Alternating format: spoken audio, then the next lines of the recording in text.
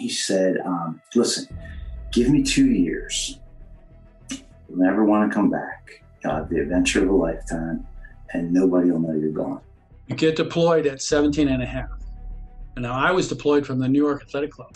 And we got actually deployed right out of the locker room from, you get beamed up to the ship, and then the ship takes off, and you're gone for 20 years. It's a very hard pill to swallow, but that's exactly how I experienced it. I was taken at 10 years old. I was taken and I was worked through several black programs. I was privately owned in the beginning. I did six or 7 years on Earth. That's when all the stuff for the programs began for me. Specifically, the tracking that they had been doing since I was a kid, it followed me all the way through the military. And at that point, when I got to Diego Garcia, that's where I was taken off planet. Kind of opened that floodgate for me. And then all of these recalls started coming in, and I was just like, oh my gosh. And the way I was describing it, she's like, I've never had this with a client, but you're describing a parallel life right now. It's a combination of human and other species. I was able to remember the name on their uniform. It's USS ArcCorp. That was putting me through some kind of recruitment tests from age 3 until 12. And 12 is when I was potentially, taken. He said, with your scores, I guarantee you'll make commander and you'll make pilot. And I said, pilot of what? And he said, 4-kilometer long Starship. He told me what was going to happen. He says, you volunteer for the program, we'll put you in, you'll do 20 years, we'll send you back in time 20 years, age regress you 20 years, wipe your memory, and you'll just wake up in bed like nothing happened. It's almost beyond words. It's beyond comprehension of how this could happen. Whoever's masterminding this, the Air Force, working with extraterrestrials, working with a lot of pretty wild technology, which I'll also get into, it's really beyond fathomable. It's beyond fathomable.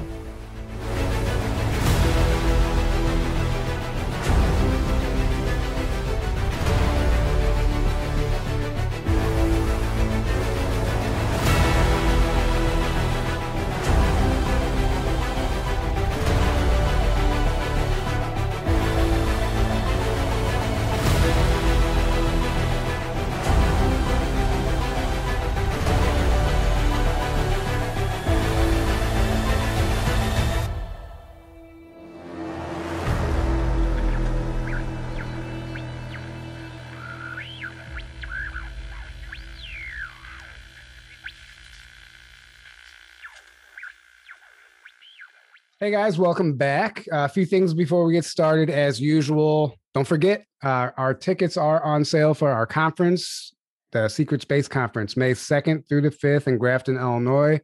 We're getting really excited about that. More and more people are buying tickets, and we're just it's really starting to shape up. We're putting a lot of energy into it, and it's something. It's really more of a passion project than anything, and we're just excited to create.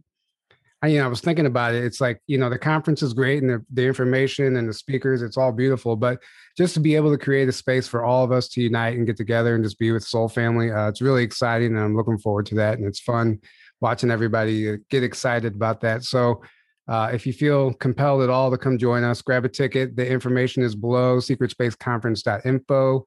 And everything you need to know is on that link on the website. But don't forget, our Teespring merch is 20% off with promo code 20 and back. And that will go indefinitely, probably all the way up through the conference. And we might change it after that. So take advantage of that, 20% off any Teespring merch. And tonight we are joined by Julia Marie. She is actually a local, now semi-local friend. And we had just recently connected, I guess about a month ago. And it's just, she has some amazing information. She is a professional medium, an accomplished intuitive, master energy healer, and a spiritual teacher. She's been doing this for 35 years now, Julia?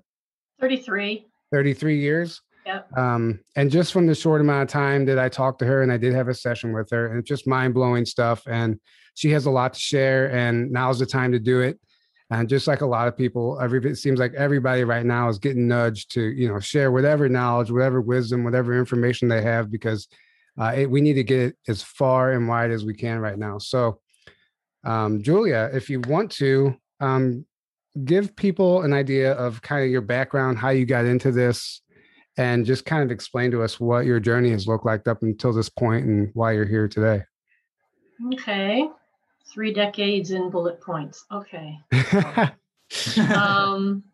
Well, start off with, I was just like any of you. I had a plan for my life. I am a driven type A kind of personality, and I just was going about my business of achieving my goals. And somewhere in the middle of that, about 10 years into a military career, I started feeling like my life didn't fit somehow, like the suit was too tight or it needed alterations.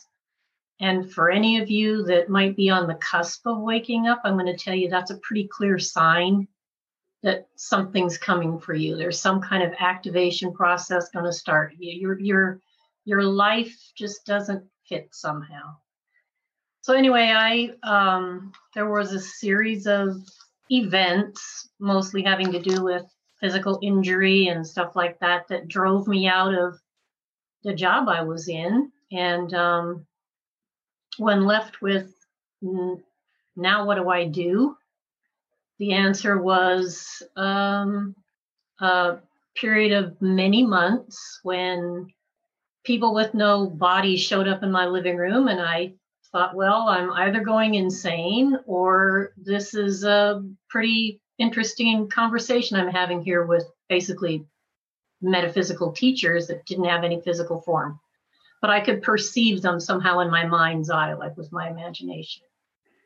So I used the legal education that I'd acquired and grilled them, and it was always internally consistent. And always the concepts built one upon the other. I came away from that extended period of time with a set of what I would call principles, spiritual principles. And I was told that if I lived my life according to those principles, I could achieve my own enlightenment and I wouldn't need a physical teacher. And that's absolutely correct. So from that day to this, I pretty much haven't trained with any teachers except for when I started doing mediumship.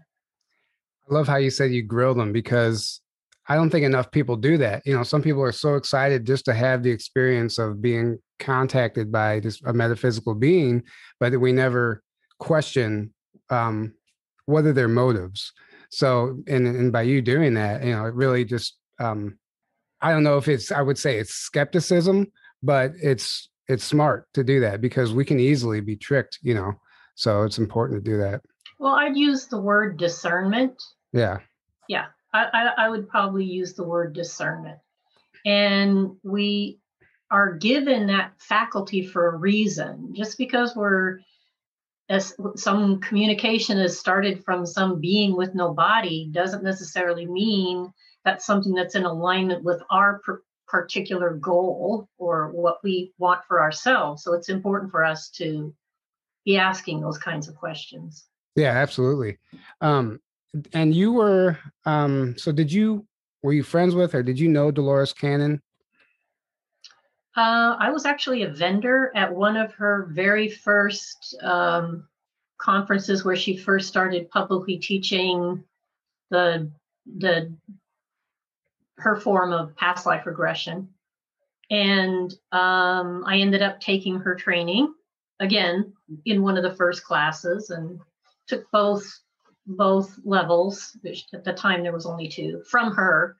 And I participated in her transformational conferences for pretty much most of the years that she did them. Wow.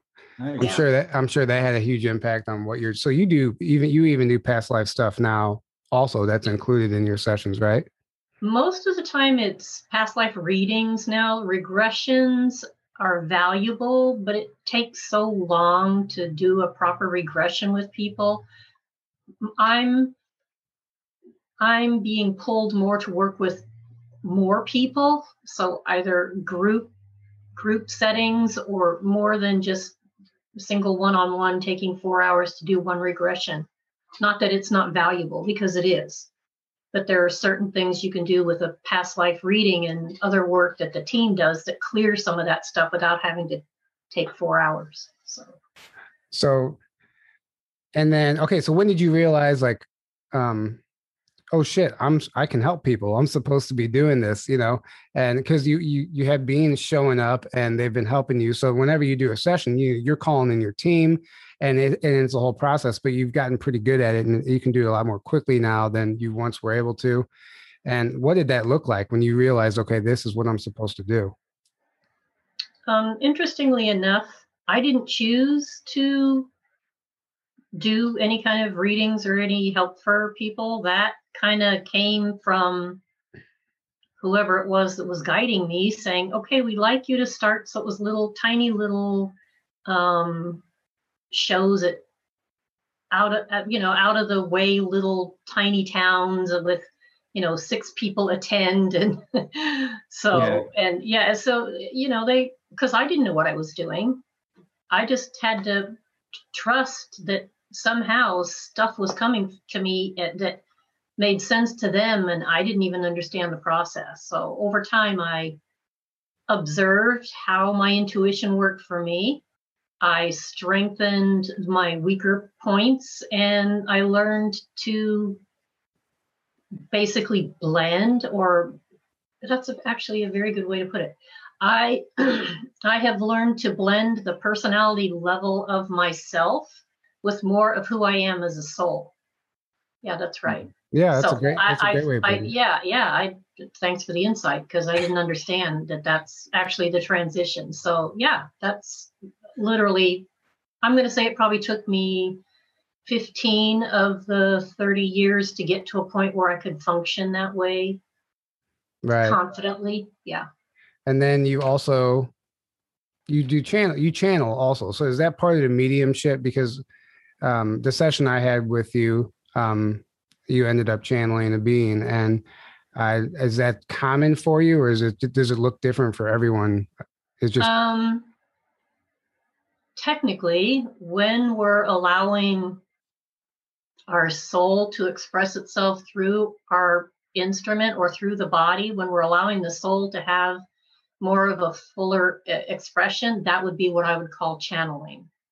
Grandfather Foolscrow said we all needed to be like a hollow bone. So the energy of who you are on multiple dimensions can flow through the aspect of you that is incarnate on this planet, in this material plane at this time. So all we have to do is move out of the way and literally make a hollow channel down the central channel of what people call our chakra system, to allow that energy to flow through and be grounded into this planet, and on the way through it expresses. Yeah, and you nailed it. We all that's the one thing we all need to do is get out of our own way. I mean, that's yes, and that's exactly right. Yeah, we have a society of people are, they're all in their own way. They don't even realize it, but that's all by design too, Well, the biggest obstacle anyone is going to have to their spiritual development is their own limiting beliefs or concepts, ideas. You are your biggest obstacle. Yeah, your limiting belief systems are like shackles, it holds you back. And we've talked about that before. Going back to the early days, that you had told me, and if you had told me that you channeled Ashtar, but you didn't know at the time it was Ashtar. And that's really fascinating to me because, we've heard the Ashtar command and all this stuff for quite some time now, but what did that look like for you, if you don't mind sharing that? For me, I probably have a stronger gift at trance channeling, or whatever you want to call it, than I allow myself to. I mean, it wouldn't take much to just trance out now, but I don't like doing that in public. But so it happened spontaneously for me. And literally, he gave me a message, and he identified himself right at the front. He said, "My name is Ashtar, and here's what I want you to do." And then so I typed out what he said, but I didn't know who this Ashtar person was. I had no clue.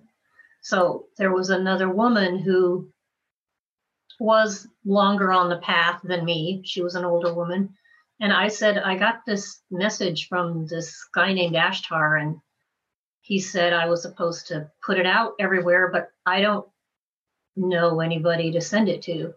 So she gave me a whole list, and that's what I did. It was later that I found out that he was, the Ashtar Command and all of that. But, and since had some experiences where I would find myself going on to a very large ship, and he was pretty much there all the time. So, yeah. So, wow. And how long ago was this? This was like in the very beginning. From time to time, I'm aware of him. From time to time, I'm aware of him, but I don't interact with him in the same way that I did very early on. What year would you say that was? 92, 91. Okay. Interesting. 92, 93. Yeah. Well, it's just amazing how that stuff works, because I never even heard of Ashtar until like 2016 or something. It's funny how something enters your awareness, I guess when you're ready for it. Yeah. When you're ready for it. At the time, he was measuring the consciousness of the planet. It was a certain process he wanted as many people as possible to do at a certain time so they could measure the development of the consciousness on the planet. They wanted to take a reading, and it was that simple. So my job, according to him, was to get this message out to as many people as you could. And when somebody with authority like that, I mean, literally, it was like, I was fresh out of the military. So it was like, okay, yes, sir. Now let me see what I can do to make this happen. Yeah. So that was, that's interesting that it happened at such a young age. And so you say you actually have visions or memories of being up on the ship. What was that like? Or was it foggy? Those were that always happened in a waking meditative state. I just always felt, I went through a door in the bottom of the ship, and it's a circular hallway around the outside that we would walk down. It was always Ashtar and one other person. And we would go into this room that had a bunch of screens in it, and it looked like it had data, their current understanding of whatever the data was they were looking at or measuring. And I would say, no, it's actually this. So I was just giving them a briefing. You were from my place, from my position on the ground. I was telling them, no, it's actually this. And then they would make adjustments. So yeah, they were always brief. Yeah, never lasted very long. But they happened on a regular basis for a while. That's really interesting. They bring you up and then you tell them what they're doing wrong. No, I don't tell them what they're doing wrong. I tell them, here is what it actually looks like on the other side of the static that you're trying to get readings through. Yeah. Yeah. Oh, okay. Static of, conscious people while they're in their physical bodies creates an incredible amount of static for the beings on the other side of the veil. It's why when I was first awakened, I was up all night. I was up at night and slept during the day. And I said, why can't I just be awake during the day like everybody else? And they said, well, you can't hear us very well right now. And so you're going to be awake while everybody around you is sleeping because they're out of their bodies. Less static. They can less static. You can hear the signal better. So now I don't have to be awake all night because I'm integrated enough. I can pick up. It doesn't bother me anymore. But the connections, the synapses have been built over time. I have a really good set of wiring, would be how I would say it. Yeah. Wow, I'm like getting. I feel that. That's something. I don't even know I can't even put it into words, but yeah, I get that. And it makes a lot of sense. Aaron knows I had trouble sleeping. Like sometimes I can't sleep. Oh yeah. And I end up sleeping during the day, and I don't know why I can't sleep. I should be exhausted, but I never was. So here's what I might suggest to you. Another thing for your homework list. If you're awake at night, that's probably because somebody wants to talk to you. Interesting. Yeah. Yeah. Well, I guess I'll have to turn the dial a little, turn the volume up so I can hear him. Get yourself a notebook and a something to write with, and say, all right, I'm here. What do you have to say? Who are you? And why? Because they obviously have a mission or a purpose, is what it feels like to me, of which you are a part, or however you want to look at that. So yeah, it never even occurred to me. I was just trying so hard to find a way to fall asleep. I wasn't even trying to.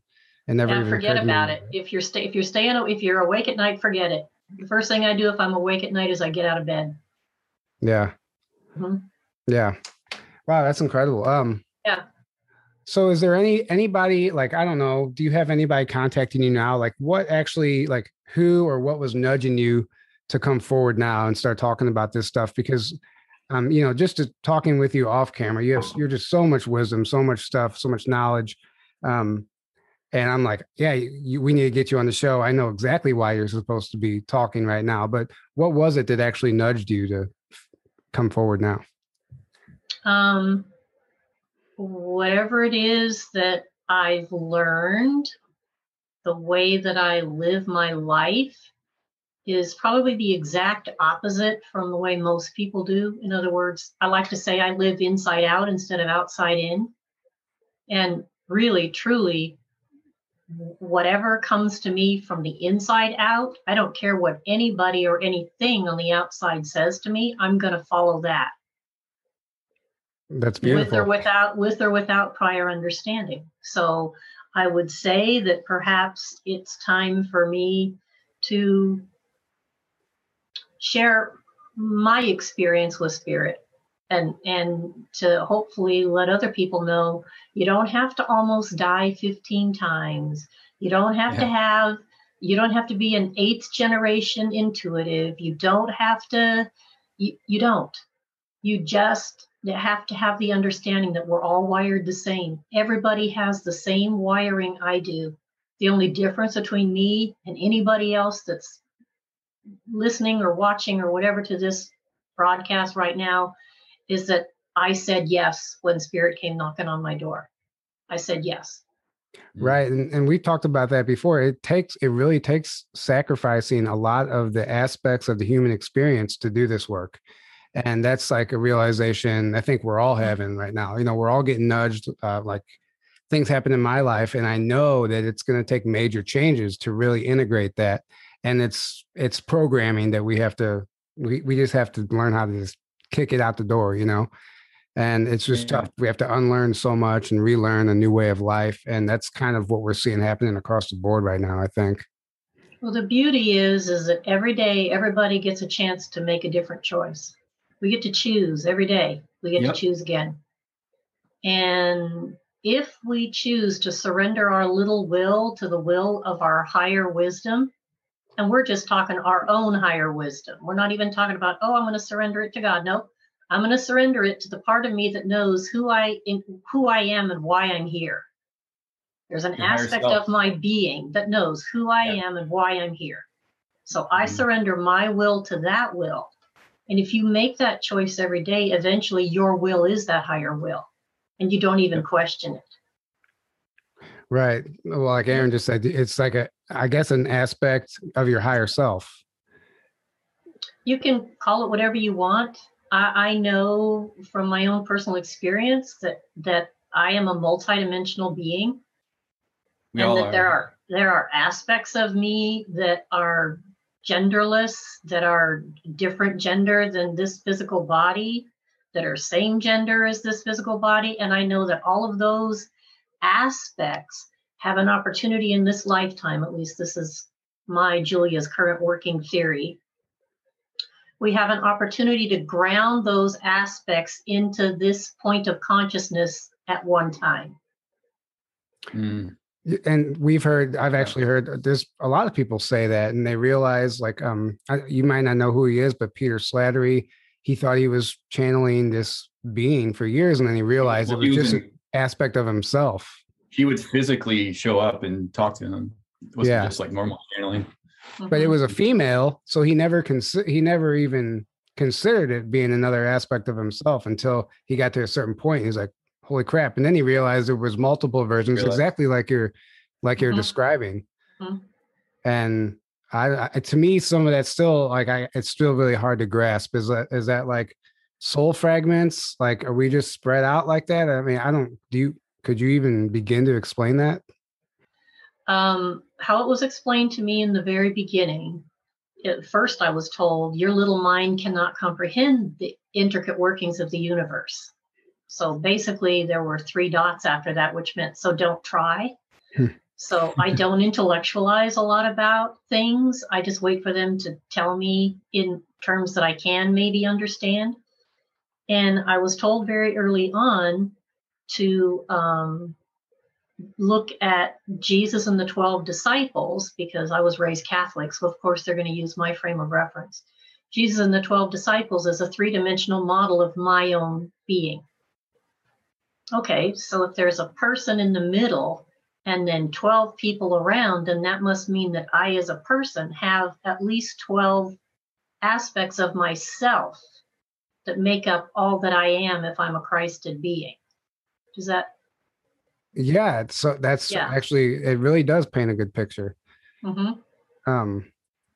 So are they whatever it was, soul fragments? No, they're all, in my opinion, they would be individualized expressions that are like anchors in different dimensions all the way back to the beginning of my existence, that anchor my consciousness in those dimensions. It's fascinating. I think it's something a lot of people need to grasp and understand, because we're always so focused on the physical world, and like it just makes us live our lives one-dimensionally, so until we actually focus and actually consider concepts like that, we're not actually going to be able to be that multi-dimensional aspect of ourselves. But that's who we are. We're magnificently multidimensional. And the beauty of it is we don't have to try and figure out all those aspects. Trust me when I tell you, you'll become aware of them spontaneously.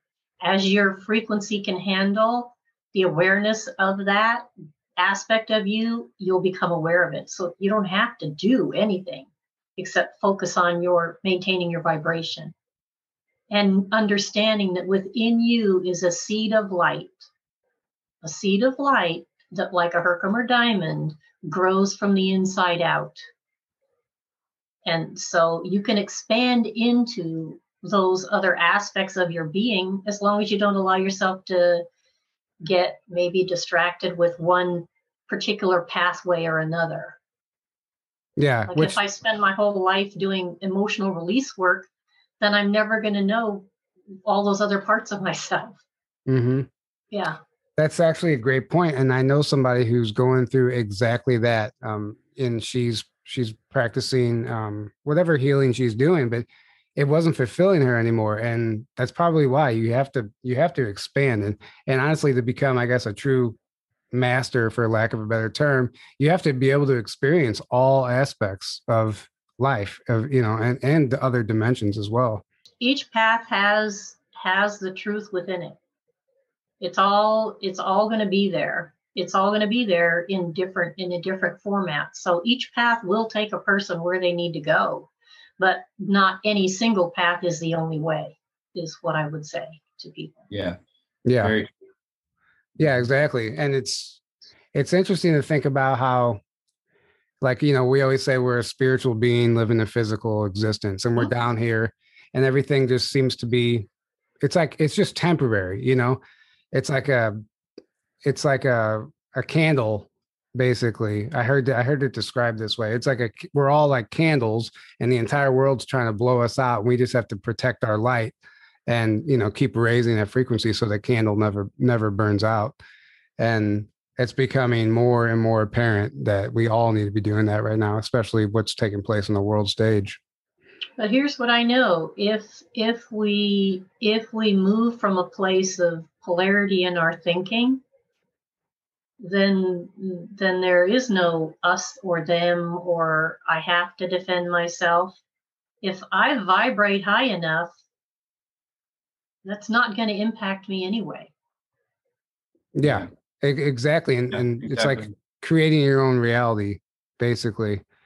create a reality that looks nothing like what we see on TV or social media or any of that, because it is always very us versus them, you know, and that's what they want. And we just need to. They want us to. Well, they want us to buy into the game that they're playing, and then we're feeding into that, and then we're helping to create that rather than create what we want. That's been the game the whole time. And and back to the Bible, it's in the world, not of it. Yes, exactly. It's in the Bible. If you know what the Bible's saying, you know what it's really saying. It's all in there. Yeah.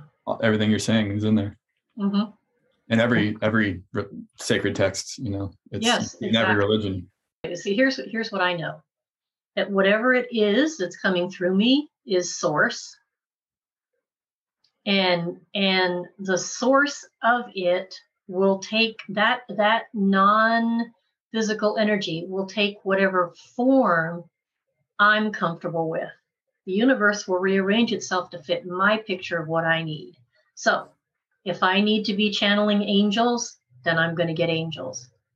If I need to be channeling ascended masters, then it's going to be ascended masters. But the fact of the matter is, it's all consciousness, and it's all from the same infinite mind, doing its best to allow me to be able enough to give expression to it.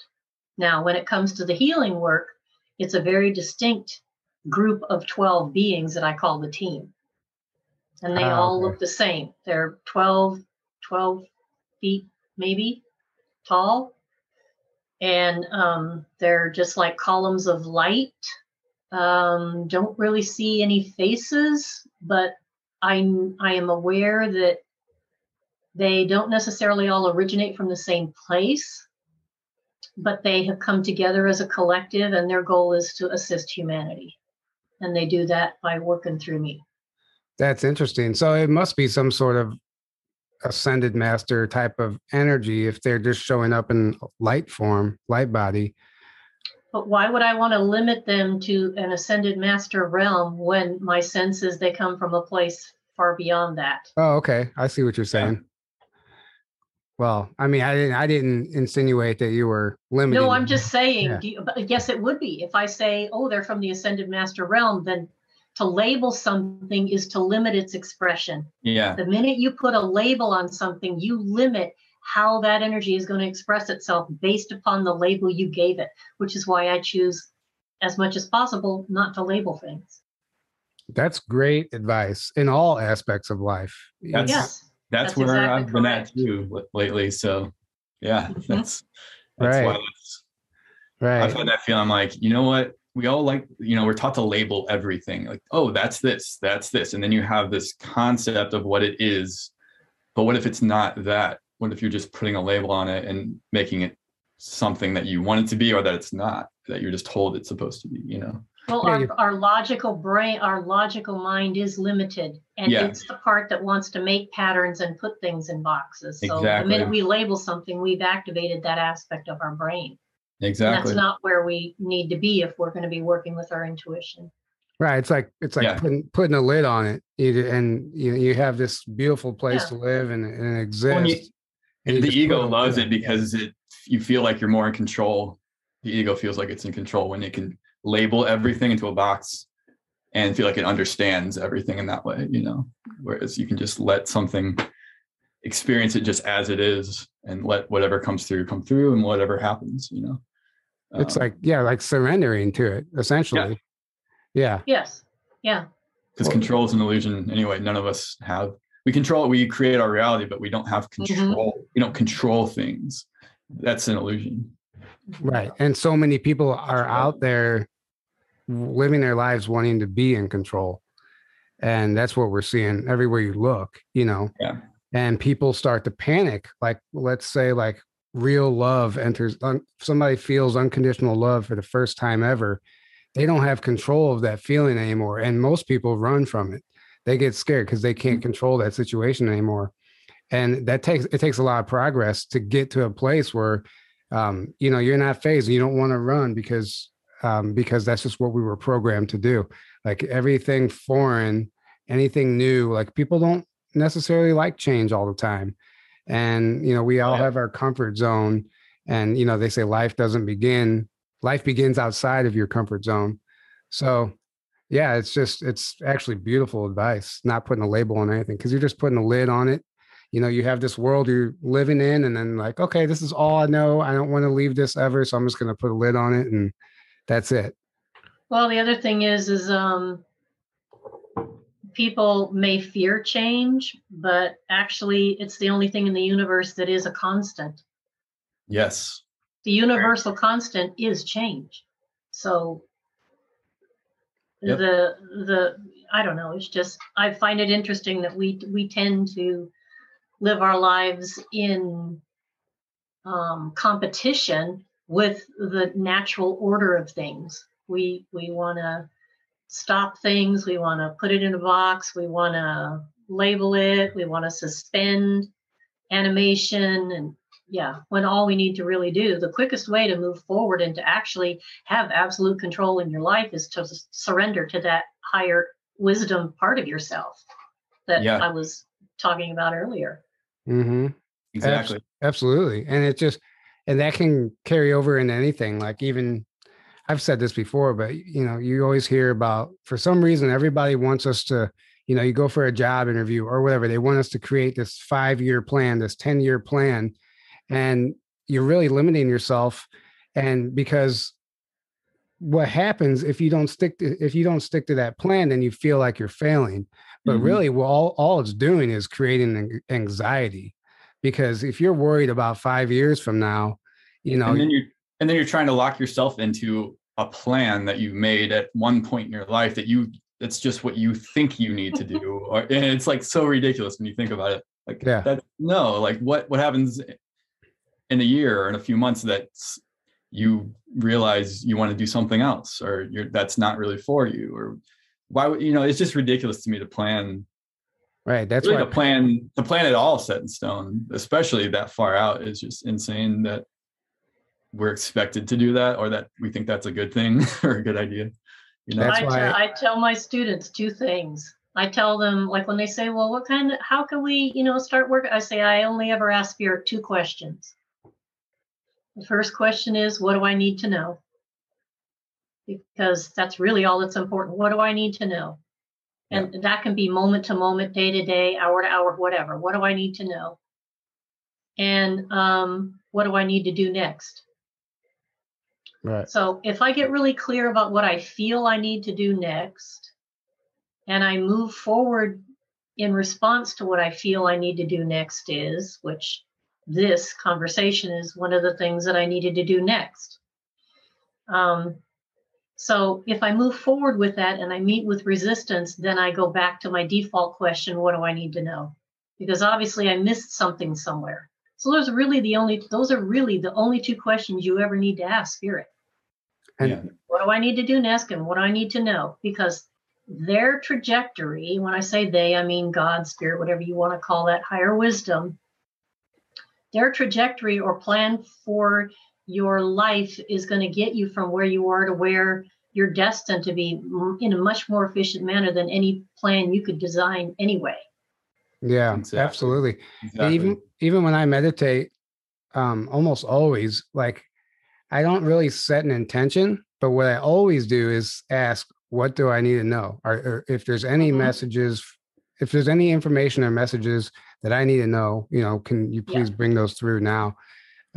Because I don't know. I never want to be too specific, because I don't want to like lock myself in. So just whatever comes through.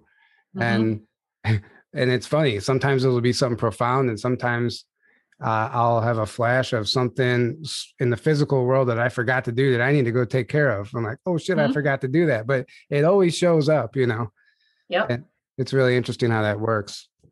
But knowing what to do next, I think that's a struggle for everyone. That's like, for me, for the longest time, I just felt lost. I didn't know where to go next. And even when I was asking, I was overthinking it, and I was overthinking it. You get these signs and these synchronicities and all this stuff showing up, and you kind of get overwhelmed and like, I don't know if this is right, or am I being tricked? I overthink everything. So it's really like hard. It takes a lot to really be able to center yourself and ground yourself enough to know exactly how to tune in to hear that?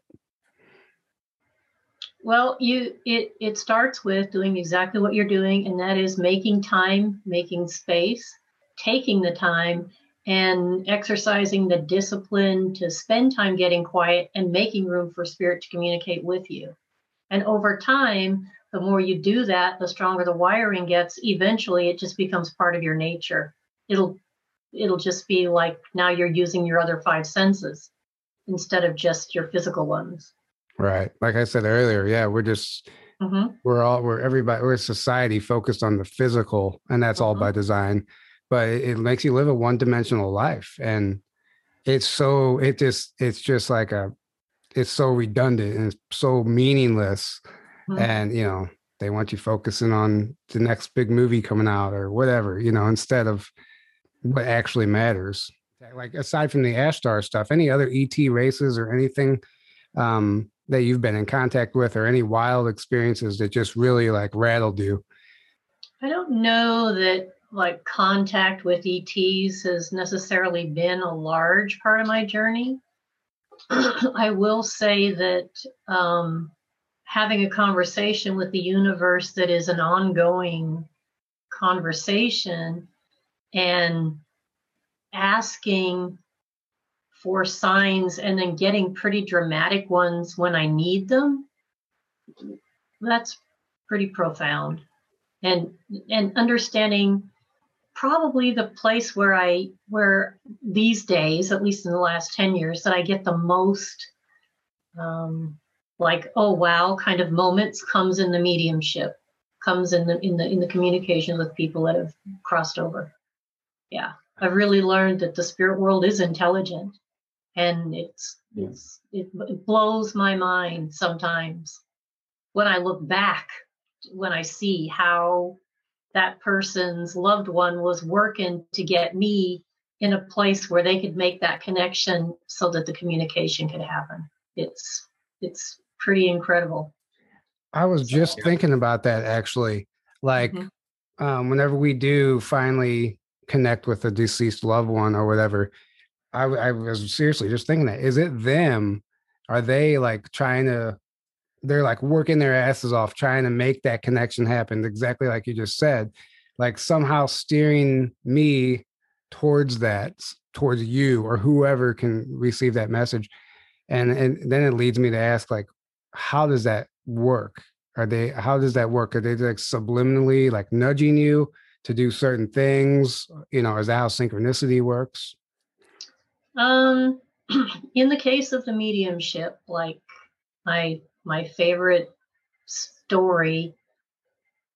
Okay, well, yeah, my favorite story is actually in the book, The Last Breath. So it's chapter 21. So they can read about that one, but it's a story of the mother's love. I guess the one that probably jumps out at me that's the most recent would be a woman who made an appointment for a regular over online reading.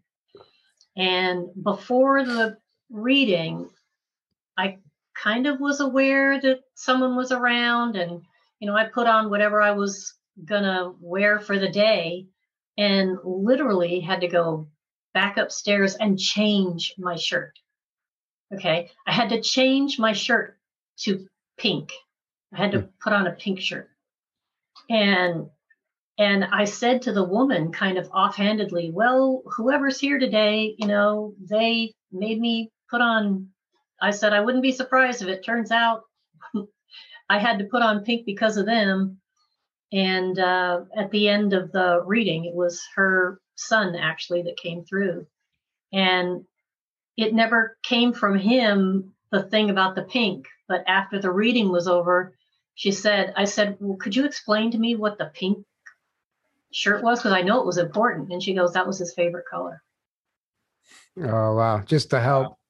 Yeah, that's amazing. His favorite color was pink, but he didn't give that to me in the reading. He made me put pink on. Wow. And then comment about it to his mother. So so do you just connect with people who book with you, or do you ever have souls come to you and like say, hey, can you reach out to this person for me? or whatever it may look like. You know what I'm, Okay, you know what I mean? so here's my deal with and I say this lovingly, with the dead people. Now they're all laughing because they know that I know they're not dead. Okay. Yeah. They just don't have physical bodies anymore, but trust and believe they're very much alive. Oh yeah. Okay. And they're still very much involved in our lives. There are some people who do this work that if they get a spirit that makes that kind of request, they'll try and go find the person they're supposed to give the message to. And that's not how I would choose to live my life. So my deal is, if you feel that I can be the person that you can best communicate through whatever it is you want to say to your loved one, then you find a way to get your loved one to me, and I'll be happy to deliver the message. Sometimes it's a matter of, oh, I get the urge to go to a certain store, and then there's somebody there. No, I don't do the whole Teresa Caputo thing and start spouting, oh, you're whatever's here, and they want you to, because maybe the person doesn't want to hear it. So if they're open to the communication, then I will pass on whatever it is the person wanted to say. And most of the time, it's they just want them to know they're still around. Yeah. And that they're aware of what's going on in their life. And that's more of the responsible way to approach it, I would say. Because yeah, it might throw you off. It might throw you for a tailspin if you're just walking to the grocery store and somebody comes up and says, hey, you know, your mom's here and she wants to tell you that you need to start making your bed or whatever. I've seen it happen though. So, it's not, I don't think that's healthy for the recipient. Yeah. Right. No, I don't think so. I mean, you never know. I mean, it's all circumstantial, obviously. It's going to be different for each individual. Because I know me, like, I would be excited.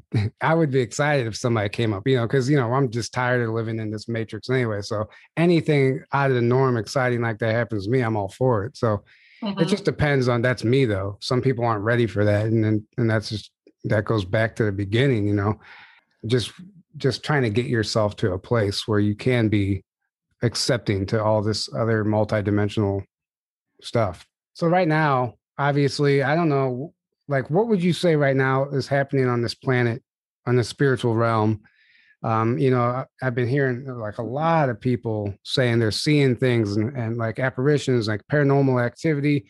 Would that be some sort of veil thinning, like collectively worldwide, and things are starting to ramp up?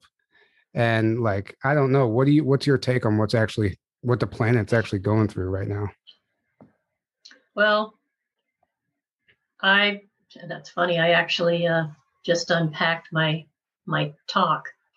I used to do a talk called The Planet is Ascending and So Are You. And that's pretty much what's happening. The planet's ascending. And there are certain, we feel like, oh, it's happening right now, but okay, in the scheme of things, as far as infinite time period goes, I mean, when I was awakened back in the late 80s, they were talking about big, you know, it was the harmonic convergence thing. So big planetary aspects and all this chutzpah and, you know, 2012 and blah, blah, blah. And we're still in the middle of the transition. And, you know, I believe that transition is probably going to take a little bit longer than most people would like, but it is what it is. It's a galactic timing thing as opposed to a earthly 24-hour cycle. So is the veil thinning? Well, I would submit to you there probably isn't a veil there anyway.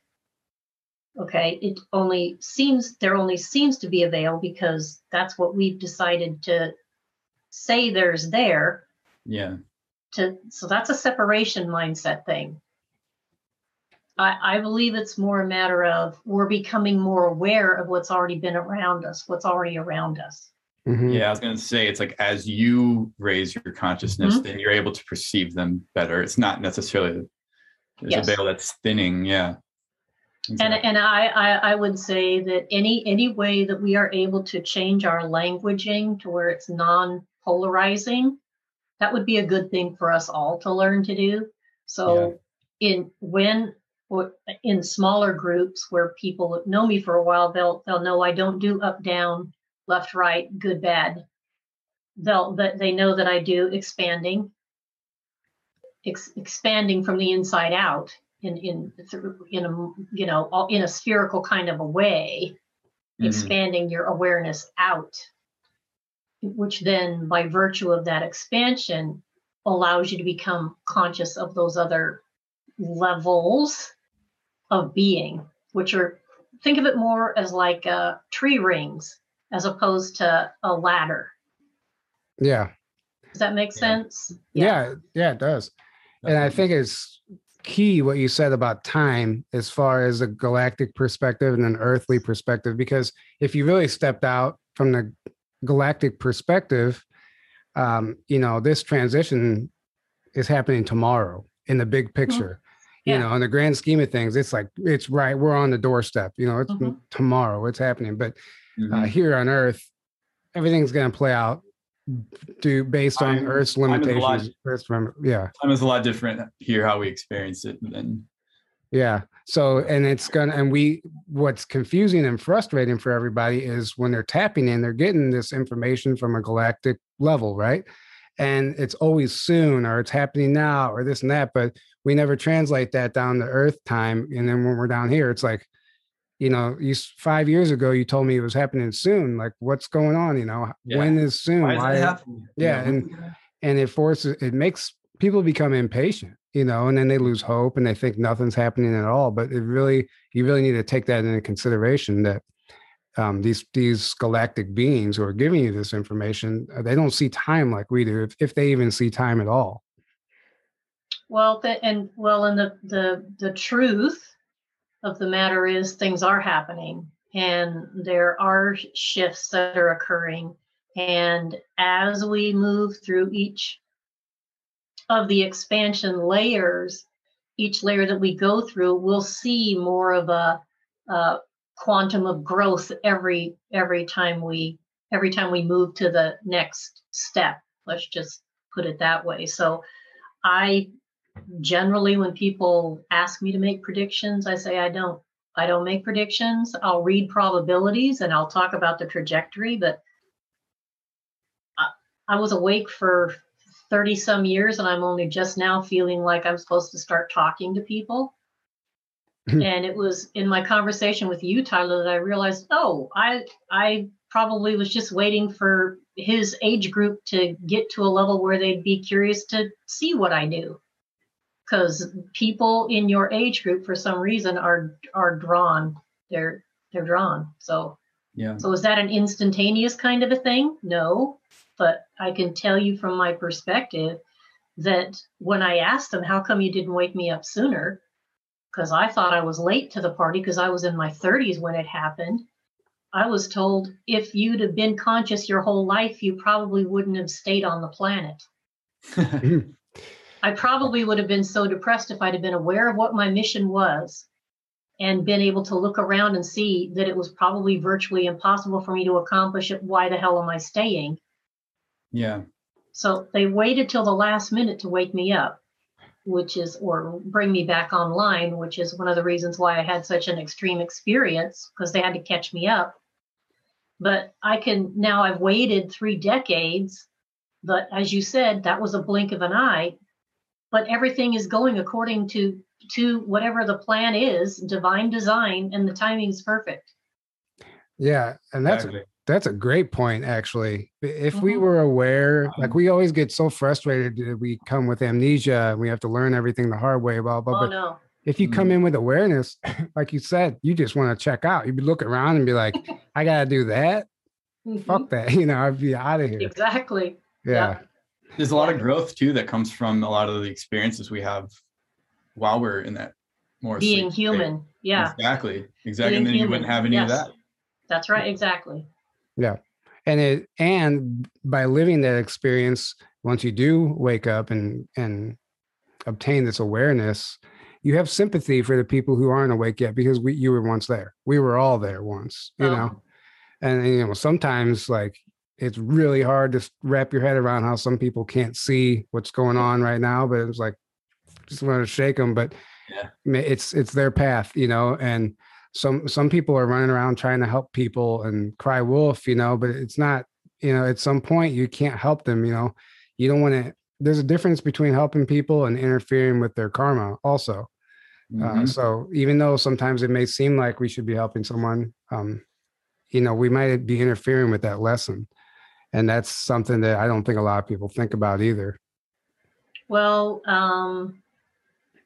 that could be explained. It's not a mature exercise of compassion to take away another person's lesson. The first law of the universe is not to interfere with the life stream of another. Yeah. I may have full awareness that there is something I could say or do to assist someone, but unless they come knocking on my door or they ask me, I don't offer. Yeah. Because that's not for me to do. Well, and that's beautiful. That's responsibility. Yeah. Because let's just pretend you had a message for somebody and you told them and it just shook up, it just shattered their reality and they left their wife or their husband. It ruined their relationship with their children because of what you told them was so profound, and it may have sparked something, but that's irresponsible of somebody. And a lot of people aren't ready for certain information too, and they can actually have a negative effect on them. And this is, I hear people that have taught this, and it rings true to me. It's like, just because something's true doesn't mean it's a good thing for everyone for where they're at. And it could really have a negative effect on them rather than positive if they're not the right place for it. So that kind of goes in line with.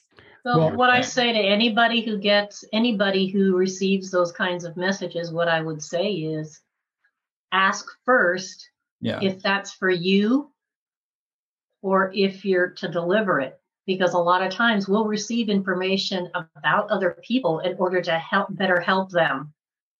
Yeah. Doesn't necessarily mean we're supposed to pass it on to them. Exactly. Yeah, exactly. And just because you receive information doesn't give you the authority. No, it doesn't. It doesn't give you the authority to go and interfere with that person.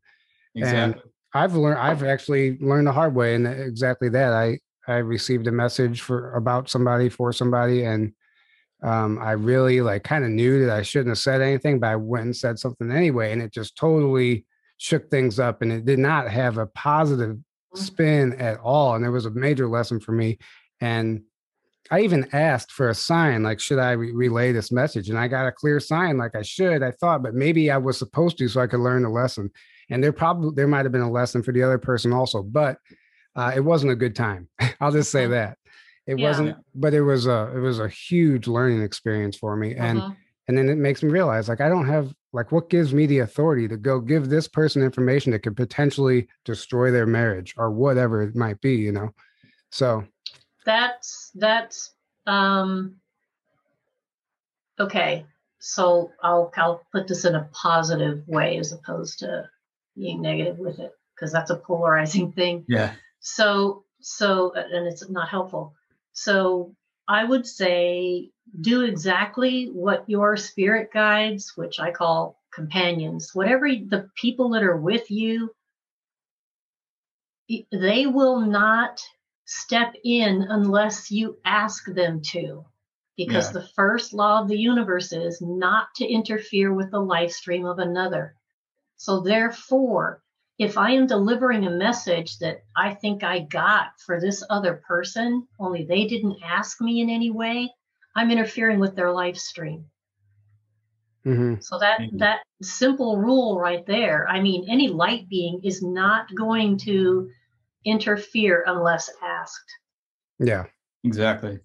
Well, to me, when I first got into all this stuff, it was all exciting to me. And it was, you're not responsible with anything. You have all this new information, you want to share it, and it ends up being detrimental to you, not even just the other people. And that's part of the journey, is understanding how to basically keep a lid on it, and not just, not get yourself in any trouble. But there's, like I said, there's lessons in all of it too. That's funny, because when I first woke up, it was the exact opposite. I was getting all these teachings from these beings that were showing up in my living room. But again, I mean, for people waking up now, there's too much information. Like, how do you sort it out? And I used to cry because there wasn't any information for me there wasn't anything I could Google or go look up. And so I would get these wonderful insights from these beings that were working with me. And I would go to the local metaphysical store and I would start sharing with these people that I thought were like, they've been in metaphysics a long time. They'll understand this. And they would look at me with these blank looks on their face. And that's when I realized, oh, I'm not supposed to be sharing this. Yep. Okay, it's not time. So I just wrote it in notebooks. Yeah. I did that. That happened to me. I had just got back from Hawaii. I had this amazing spiritual breakthrough, and I had this new information. And I went to a metaphysical shop here by my house, and I knew the people, and they were asking me how my trip was. And I started giving them all this information about whatever it was at the time. And they literally, there might as well have been crickets. I remember looking at them. They were looking at me with what I call now the fluoride stare. Yes. It was blank stare. I quickly I was like, it was so awkward. I don't even think they knew what to do. I don't even think they knew what to do. It's almost like they couldn't hear me or they didn't hear what I said. And I quickly changed the subject and made a joke, and then they came back. And I was like, I just assumed these people in this metaphysical store would get what I was saying. And it was just like, they kind of looked at me like I was absolutely insane, Yeah, well, that's the way you're not supposed to be talking about it. Yeah. Yep. But it's funny because you think, oh, they work in a metaphysical store. They get it. Assume. Yeah. Yeah. You just assume. Oh, you can just tell them all this stuff. Yeah. Yeah. But, and that's just even with our show. I realized some of the information we put out there, it's not for everybody. It's just simply not, Tell that from the comments we get sometimes. Yeah. Well, somebody stumbles across and they watch it and then they're triggered because it's clearly challenging a belief system or whatever it might be. And then it's interesting to see the triggers that different people have with different information. Yeah. Doing show, especially covering as wide of a range of and the stuff we do. It's these people are triggered by this. These people are. But it's good because I always say it's good to trigger people because you're not in an echo chamber. So you're reaching a new audience. Yeah. Even though they might not be happy about what they just heard, it plants a seed. And who knows what that seed's going to grow into down the road, Well, and they were drawn there for a reason. So exactly. It's not for us to individually understand what that reason might be. So exactly. Yeah. Right. And then I always say, anytime you're triggered is an area where you need to heal or an area where you need to grow. So anytime I find myself getting triggered about anything, I'm like, okay, stop. Why did this happen? Why am I having this reaction? What can I learn from this? What adjustments do I need to make? That's actually one of the things I'm most grateful for going through my whole awakening is being able to have that awareness now to stop myself at any given moment and adjust and correct my course. And because, man, if you want to see growth, that's the perfect way to start seeing growth. It is. Yeah, you're right. Yeah. Being willing to adjust is the key. Well, going through, as well as I do, you almost don't have a choice. If you're not willing to adjust, your life isn't going to be what you want it to be. Basically, you're not in alignment. Something's off, so you have to adjust. Otherwise, you're just uncomfortable in your body, like you said at the beginning. And that's exactly what it is. And the longer you fight it, the harder it gets. But eventually, it's going to catch up to you. What you resist persists. Yeah, exactly. So you're getting ready to start a course, I believe.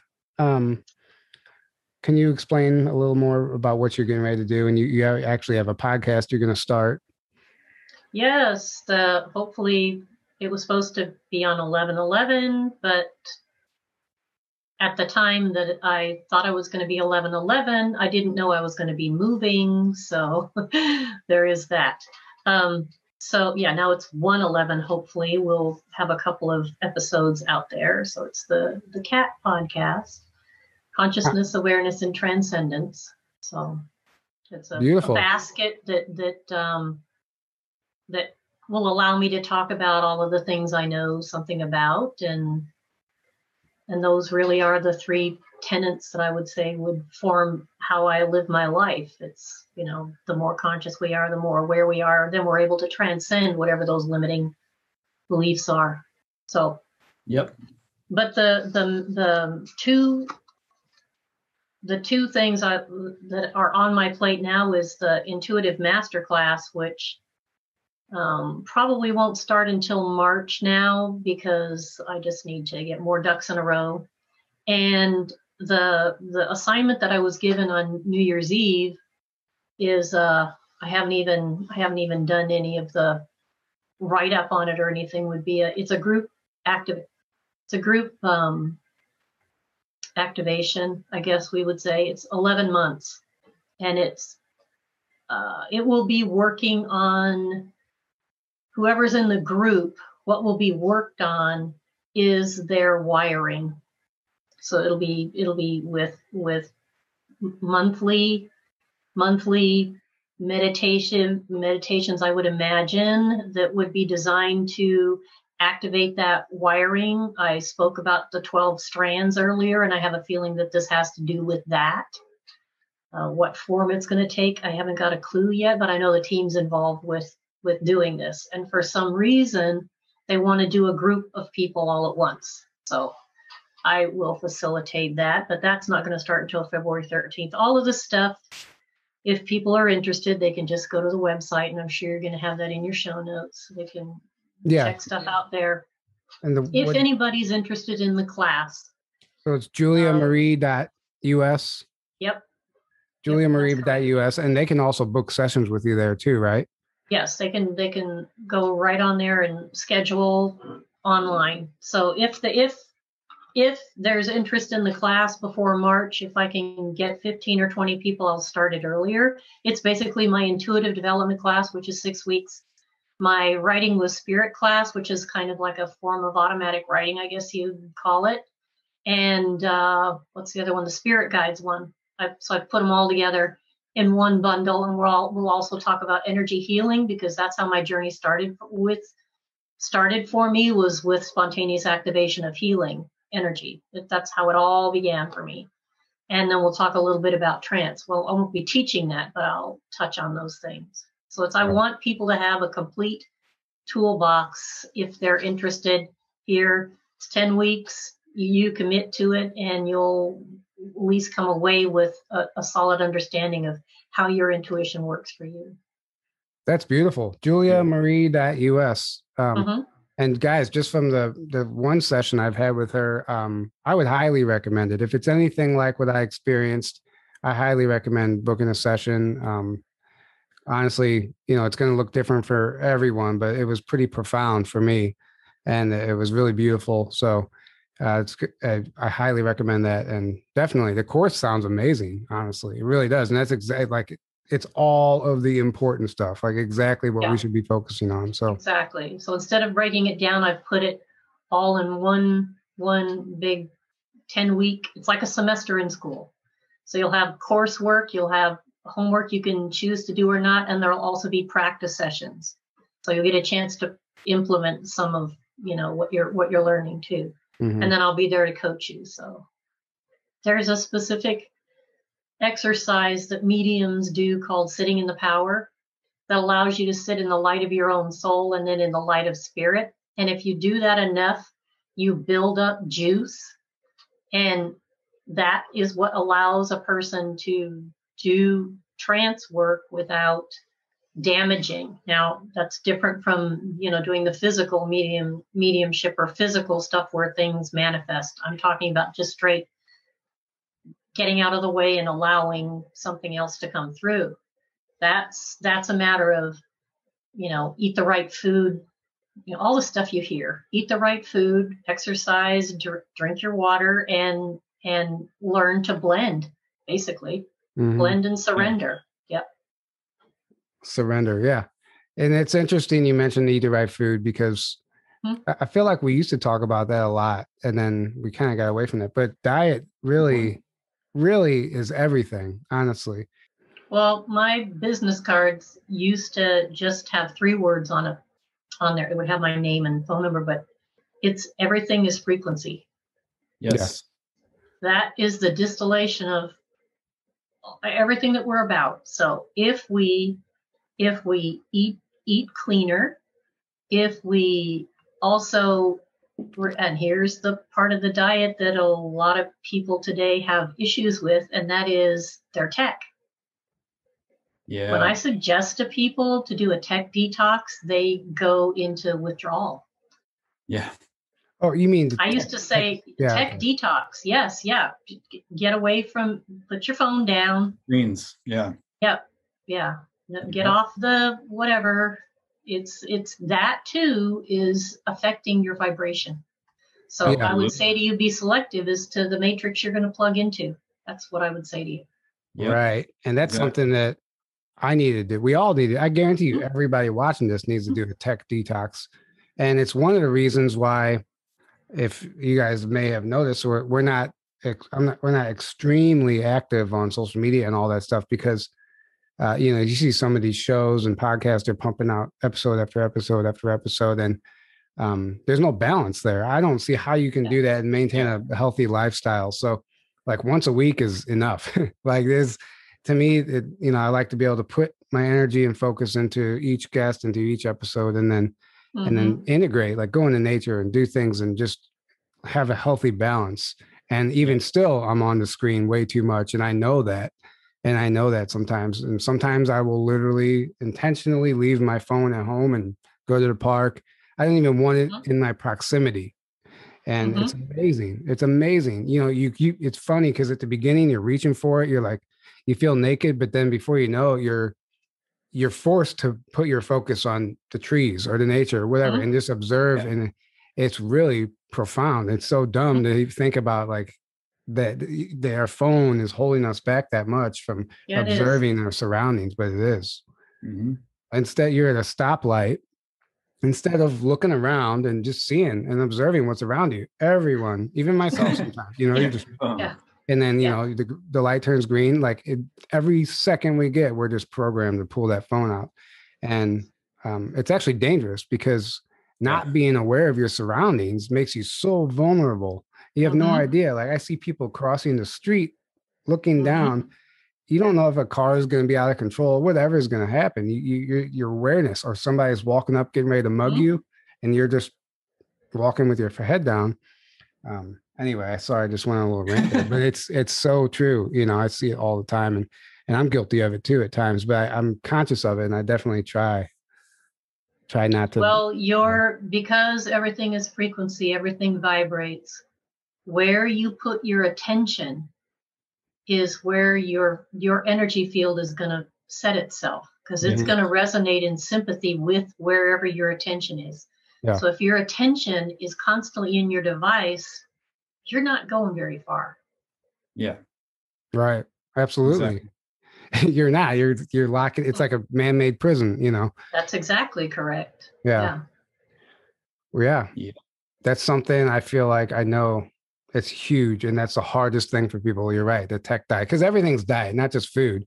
The people you surround yourself with, that's correct. What you watch, what you intake, and, even the electronics. To things. Yeah. Yeah. And like, even like they say, you are who you surround yourself with, just like you are what you eat. Like, it's so interesting going through all this, how many people just in your life that you once were friends with or resonated with, how you just kind of just fell away, and there was no falling out. There was nothing. It's just, you're on a totally different frequency now. And that's exactly what will automatically happen. They will either shift with you or they will fall away. Right. Yeah. I literally have, I think, one friend who stuck with me through the awakening, and I know exactly why. Like, I see why, but, like one out of, there was a couple of people, but he never gave up on me. Basically, everybody else thought I was going crazy. But it's interesting how that works. Yeah, they either come with you or they're just, doing what I was doing before my awakening, living the same year over and over and over again, calling it a life. And how was that working for you? It probably wasn't. No, you don't even know what true happiness is. You don't like my. You don't even realize you need to change when Mm-hmm. usually when you're there until it gets really bad. And that's why a lot of people only wake up when they hit super rock bottom, Mm-hmm. and then they're just like desperate. You know, Mhm. you don't need it to get to that point. Well, my version of fun and happiness was completely different than what it is now. I couldn't have fun unless I was drinking a beer. It's like, I'm like, what? Like, I can't. If they're not, is there going to be beer? No, then I'm not going. It's just like Sports was super important to you. Yeah, exactly. Back then, yeah. But it's beautiful. I'm so grateful for all of it because it's made me exactly who I am today, and I have that reference point, and it's just anything that I might have once regret, I look at it as a beautiful experience now because, like I just said, I would not be the person I am today if I didn't go through exactly everything that I went through. Well, I like to say to people, there are no mistakes. There's only lessons. Mm-hmm. Yes. We learn. Yep. One big question I hear from everybody is they're trying to connect with their guides. They want to know the name of their guides, but they just don't know how to do. Like they hear other people talking about it, but I don't know where are my guides? I hear about them, but how do I find them? And I know we kind of covered that, but just any last piece of advice for that? It's kind of like the show Entourage, which I never watched, but I always saw the commercials for. It's like you have an entourage of people that are around you. And they're probably talking to you more often, at least trying to get your attention more often than you're aware of. The challenge with connecting with your guides first is they're going to be very similar in vibration to you. They're going to be in the same frequency band as you. So you are probably hearing them and yet not realizing you're hearing them because it's very similar to your own frequency. Does that make sense what I'm saying to you? Yeah. So they can take the class and we go through the different kinds of guides you have. We go through how you can feel the presence of your guide. You can ask them to give you a sign or a signal that identifies them. I encourage people to start with just one guide at a time, just one, and, get to know how that one feels in your energy field before you move to the next one. As far as names go, I probably didn't ask for the name of any of my guides for the first 20 years. And then one day I thought, well, I keep giving people names for their guides. Maybe I should know one of my guide's name. Right. Yeah. And the minute I said that, I literally heard a name in my ear on the same side that I always hear spirit, which is my right side. We favor one side or the other for spirit communication. It's not always right, but it could be the left side. But for me, it's the right side. Yeah. And I heard the name, and I immediately said, "No, that sounds too much like so and so. So." No, that's not you. And the guide went kind of like shrugged shoulders. I said, I'm going to call you Edward. And he, okay. And so what I learned is they don't care what we call them, only that we do. Now, here's something. If there's somebody who's made kind of a connection with their guide or one of them, and they want to know, here's a simple exercise that I'll share as a little something people can take away and do. And that is, if you want to know the name of your guide, when you go to sleep at night, go to sleep with the thought in your head, in the morning, I'm going to know the name of my main guide. Always start with your main guide. In the morning, I'm going to know the name of my main guide. And just go to sleep with that thought in your mind. When you wake up in the morning, if there's a name in your head, believe it. If there's not, then repeat that process the next night. Usually shouldn't take more than three nights to get it. And then I say, once you get a name, Google the meaning of the name. Like, what does this name mean? It'll tell you a lot about what the guide is all about. Okay. Well, that's beautiful advice, but it's also not fair because you just changed the name of your guide. That's right. And that was the whole point. I got a name I got a name from my guide, and I said, no, I'm going to call you this. I'm going to start doing that. Okay. I'm going to start doing that with everybody I meet. They don't care. I don't know if I'm going to call you. I'm going to call you this. Yeah. Okay. Yeah. Mm-hmm. That's funny. No, but you're right. It doesn't even, the name probably is last. The name comes last. The connection is first. Well, and the name's just a vibration anyway. And again, it's a label. Yeah. Right. So the label limits the expression. Well, a lot of times when I've heard people explain this, when they get it, when they do ask, they'll get an answer along the lines of, well, you wouldn't understand my name because it's more of an energy, it's more of a frequency, but on Earth you can call me this. It's like they just give themselves a label to like please the person, but really they don't have an identity like we do. That's I spent sorry. I was just going to say Alex Collier is in contact with Andromedans, and he calls them by the names they gave him just so he would have a name for them. But because they don't actually use names, they just know each other by their frequency. Exactly. Yeah. I used to draw spirit guides. I still do sometimes, but and I use pastels. So I use my fingers to put the image on the paper, because then it deposits the vibration of the guide. So then you have something to work with to help with the connection. But every time I tune in to a person's guide, the first thing I see is a pure energy signature that then translates itself into a color or a vibration, which is a step down version of that light frequency that then allows me to step it down again and put it on the paper. And it comes in the form of a face, because we have a human face. Doesn't necessarily mean that guide has a face, but we have 2 eyes, a nose, and a mouth, and that's how we can identify with it. Right. So the guide will show themselves in a form that we can connect with. Right. And that's how, and that's exactly. Even like whenever somebody shows up in your living room, a guide, angel, ET, whatever, they're going to show up as something we would recognize. Exactly. And then it's oftentimes later, if the person establishes a deeper connection with that being, then that veil, I guess you could say, whatever, is lifted and they see them in their true form, which is usually some sort of a light body or something. But it's almost like a shape shifting in a way, but it's just to please our senses and what we're used to.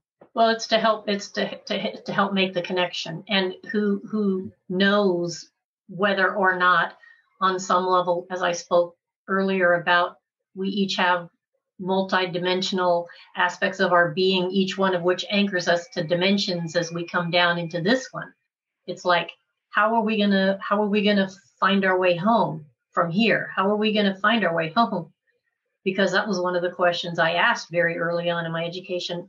I'm here, I'm a human. I don't even know who you guys are in my living room. How am I going to find my way home? You tell me it's time to go home. That's why you woke me up. How do I know? And literally what I heard was turn around.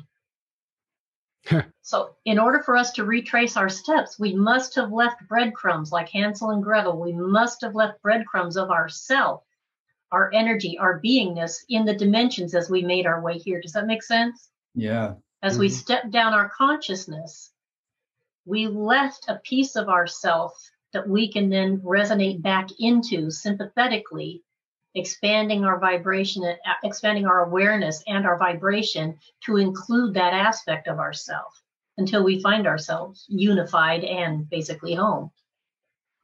That was beautiful. Yeah, that's a great way of explaining it. And it makes a perfect sense. It makes perfect sense. There's that energy signature that we would be, it's like just finding another piece of yourself, really. But well, we're not finding it because we didn't lose it. Yeah, but becoming aware of it. Becoming aware of it. Yeah, exactly. That's a better way. Becoming aware of how truly multifaceted and magnificent we are. Mm-hmm. And, Right. And our soul, okay, so this is like, I mean, that little bit I just told you, I was supposed to tell you because they gave me goosebumps. So I know that's their message, was the whole thing about the anchoring and stuff. But I'm also supposed to say that if there was anything anybody wanted to do for the planet, it would be to become aware that the physical body is the instrument through which this is the only opportunity your soul has to express itself into this dimension, is through that physical body. So your soul has a gift that it wants to give to this planet. It has a part it wants to play in what's happening here. So it's incumbent upon us to figure out how we can allow that expression to happen. So. Yeah, that was actually, I felt that message. Yeah. That was powerful. And I couldn't agree more. I mean, like I said, we always say this, everyone has a piece of the puzzle, and it's a gift. It really, everyone has a gift. And obviously different people are going to be more in tune to whatever gift that they're good at, you know? So just because you see somebody else is able to connect or channel or do something or be a medium or whatever, doesn't mean that you have to do that. Like, you can find your own gift, you know. Everybody. Well, and I would assert that sometimes the gift is simply the conscious presence that you bring to your job as a nurse practitioner or a fast food worker or a policeman or a whatever, doing whatever that it could, because you're where you are doing what you're doing for a reason. Yeah. And if you're doing it from a place of awareness and allowing the truth of who you are to flow through you in the moment, then we're all doing what we need to do. And they don't have to give up their job. They don't have to give up their day job to do what they came to this planet to do. Right. I did. I had to give mine up. I couldn't stand it there. Unless it's. But sometimes the day job is the purpose, you see. Yeah, it could be. Yeah. Well, before I quit, I did exactly that. And I'm not lying. I really, truly was doing that. I understood, you know, while I'm here, I knew I wasn't going to be there forever. I was literally going around just like trying to consciously spread my light and just, and however that would affect the job site and the people around me. Yeah, I wasn't worried about that. I was just like trying to just go and like be in that frequency. And I knew, like, while I'm here, I might as well take advantage of what I can do here. But for me, it was a very, very, very strong sign, like, to get out of that and move on, because there was something more I had to do. But it looked different for everybody. It looks different for everybody. So don't just go out there and quit your job thinking, and that's why I said that. I'm not advocating. Right. Just because you're having a spiritual awakening, that means you got to quit your day job. No, that you that may be why you're having the awakening, is so that you can be more conscious at what you're doing. Right. Yeah. It's going to look different. Yeah. It's going to look different for everybody. For me, it was my guys were basically, you know, knocking on my skull, like, what are you doing? It's time to move on. You know, but the universe has other plans and had other plans for me. And literally the day after I quit, it was amazing how it just showed up. Like, there was this opportunity that presented itself, and I would have never been able to say yeah had I not just quit my job. And I was like, okay, now I get it, you know. And honestly, my life has changed substantially since then. But it's just, that was my path. And don't you agree that the trust comes from just moving forward, and we'll understand the reason why in hindsight? You know what I mean? You knew you had to quit your job, and then the opportunity presented itself. But if you hadn't quit your job, you wouldn't have been able to say yes. But you can see now the perfection of, oh, that's what I needed to do in order to be ready for whatever came next. Yeah. And for me, it was like a true leap of faith. It was scary, but I also knew I had to do it. And the fear lasted, immediately I'm like, oh crap, what did I just do? I've been working for 15 years at this company. This is, my paycheck, my money, blah, blah, blah. But it didn't matter. It didn't matter if you're in alignment, the universe is going to take care of you. Yeah. And I got out of alignment a few times along the journey, and it becomes very apparent when you're out of alignment too, and you got to course correct and get back, but it's all part of it. So I guess we're going to start wrapping this up. Thank you so much for coming on. This was a lot of fun. Thank you for sharing everything. And the guys, don't forget to check out her website and join her masterclass, book a session with her if you feel compelled. And thank you so much for all the donations and all the support. Don't forget to grab a ticket to the conference. Can't wait to see all you guys there. And unless you have anything else to say, I guess I'll go ahead and wrap this up, Julia. Thank you so much for coming on. No, just thanks for allowing me to share a little bit about what I'm about with your people, and hopefully something was said that's gonna be useful to someone down the road. I guarantee that. I guarantee that. Yeah. What we covered is just all of the important stuff. It has nothing to do with the external surface level events that are happening right now. It's all internal. It's what we can do to change our lives and to better our situation without that affecting us. So, yeah. Okay, guys. Well, thank you so much for tuning in, and we will see you next time. Have a great evening. All right.